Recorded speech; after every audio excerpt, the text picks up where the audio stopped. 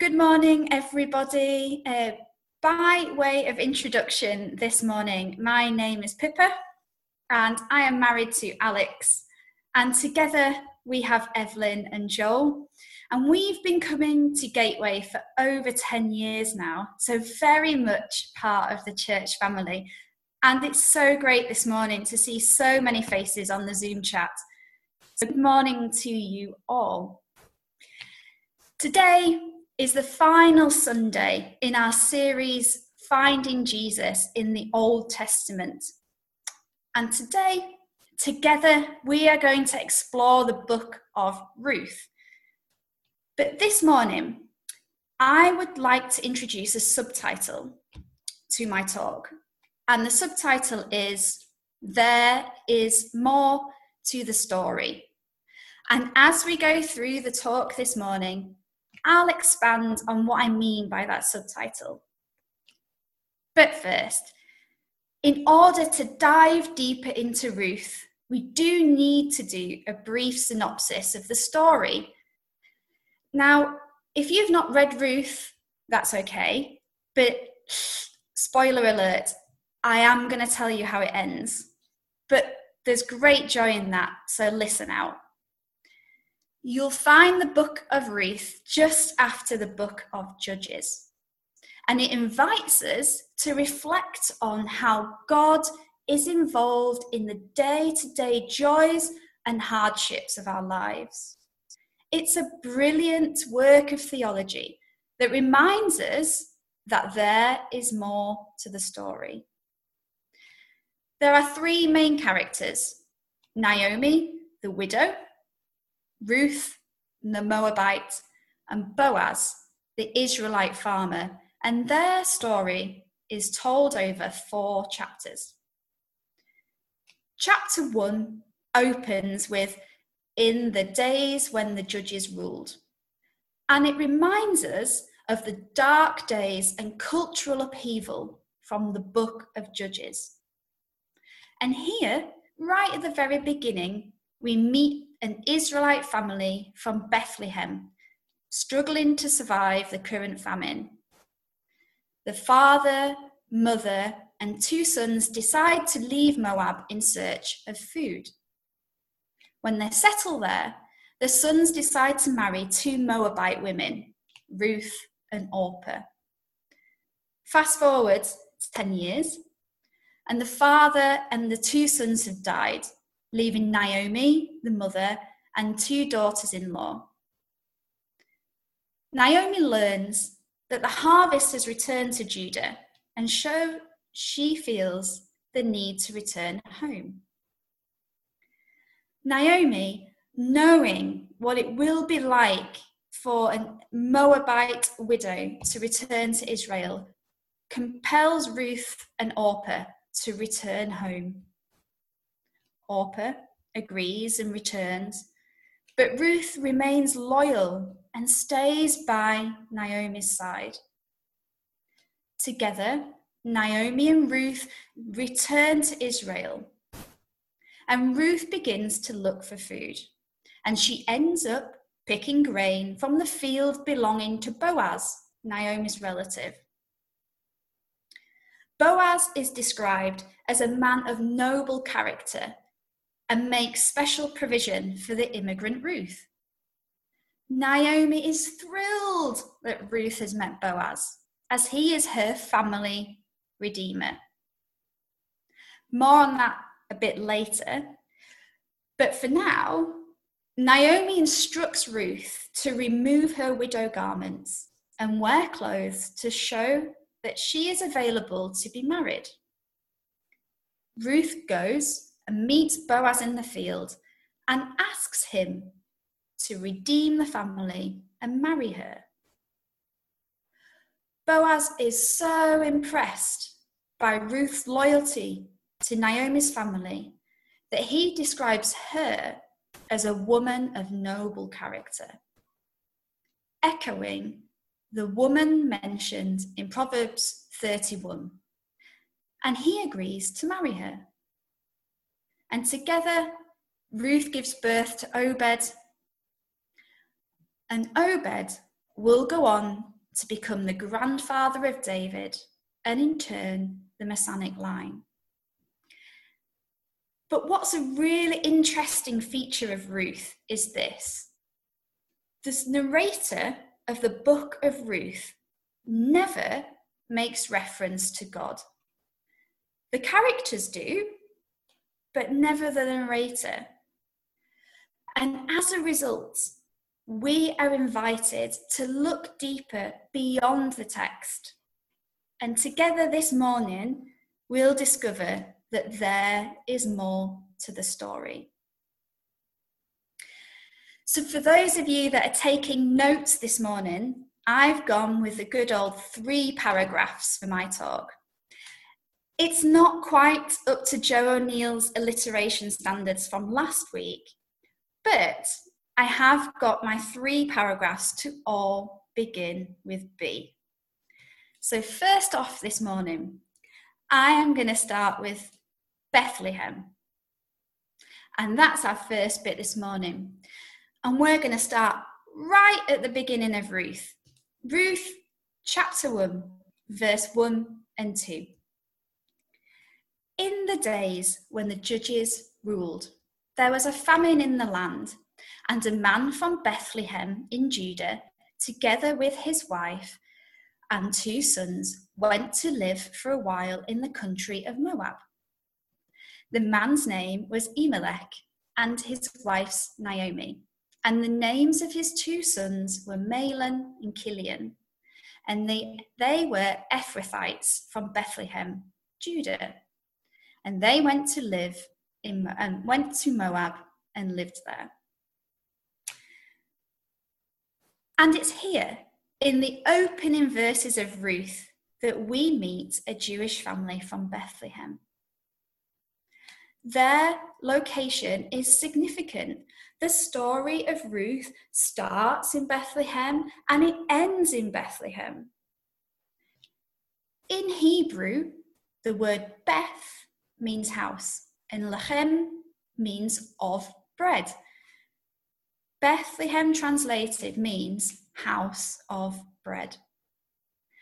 And at the start of Ruth, the house of bread has no bread in it as a result of the famine, and so the family flee. In chapter 1, verse 6, we read that the good crops have returned to Judah, and so Naomi and Ruth return. And it's here, right at the beginning of Ruth, that we hear the echo of Jesus. Their relocation back to Bethlehem was to lead to the fulfillment of Scripture. In 1 Samuel 16, verse 1, we learn that David would be born in that town. And, as predicted by the prophet Micah, in Micah 5:2, Jesus would also be born there. Now we know from many times of doing nativity in primary school that Jesus was born in Bethlehem, and he was born in a time of political unrest. The Jewish nation was being oppressed, starved of its freedom, and living under Roman occupation. Jesus was born in the house of bread. And in John 6:48, Jesus declares himself to be the bread of life. And it's here that Jesus is offering himself as spiritual bread that will satisfy us completely and lead us to eternal life. And it's also the opening verses from Ruth. It invites us to think about the current global pandemic. We are living in a time of cultural upheaval and social insecurities, and everyone's experience from the past 6 months is unique. And these will be the stories that we will share with future generations. But with Jesus as your source and Jesus as your bread of life, there will always be more to your story. Your current situation is not your finished story. And we learn this from Naomi and Ruth's exchange later on in chapter 1. Naomi discharges Orpah and Ruth from their duty and gives them permission to return to Moab and remarry. Orpah chooses to go, but Ruth decides to stay. And Ruth declares in chapter 1, verse 16, the following. But Ruth replied, "Don't urge me to leave you or turn back from you. Where you go, I will go, and where you stay, I will stay. Your people will be my people, and your God will be my God." Ruth chooses to follow God. And more importantly, God chooses her. And we know this because Ruth, who belonged to a race despised by Israel, becomes the great-grandmother of David. And here, again, the story mirrors the actions and choices of Jesus. Jesus accepts all who follow him. But Jesus' story did not end at his death. He was resurrected. And his story and his resurrection, that, your story, is made stronger by the power of the resurrection. There's more to Ruth's story because in that exchange with Naomi, she chooses God. There's more because Ruth must have seen something in Naomi's character that bared witness to God. And what's interesting is that Orpah must have been exposed to Naomi's character too, and yet she decides not to follow. As Christians, it reminds us that we also bear witness to Jesus through our actions and behaviours. And know this, sometimes people will choose to follow like Ruth, and sometimes people won't, like Orpah, and that's okay. Others are watching your story, and Jesus can and will convey his love to you and power to them through you. Ruth was worthy, and you are worthy too. In the next part, we're going to look at Boaz. Boaz is a relative of Naomi and from the clan of her late husband. He is described in chapter 2, verse 11, as a man of noble character. He seeks to learn more about Ruth's story and, in generously providing her with resources and special provision for her to glean the grain from his field, he is actually fulfilling the law of the Torah to show generosity to the immigrant and the poor. He is the family or kinsman redeemer.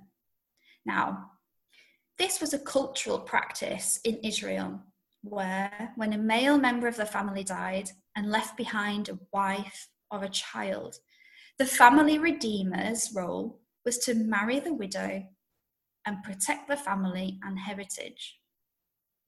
In fact, his role as family redeemer is so important to the story that in chapter 4, between verses 4 and 10, we see the word redeem occur a total of 6 times.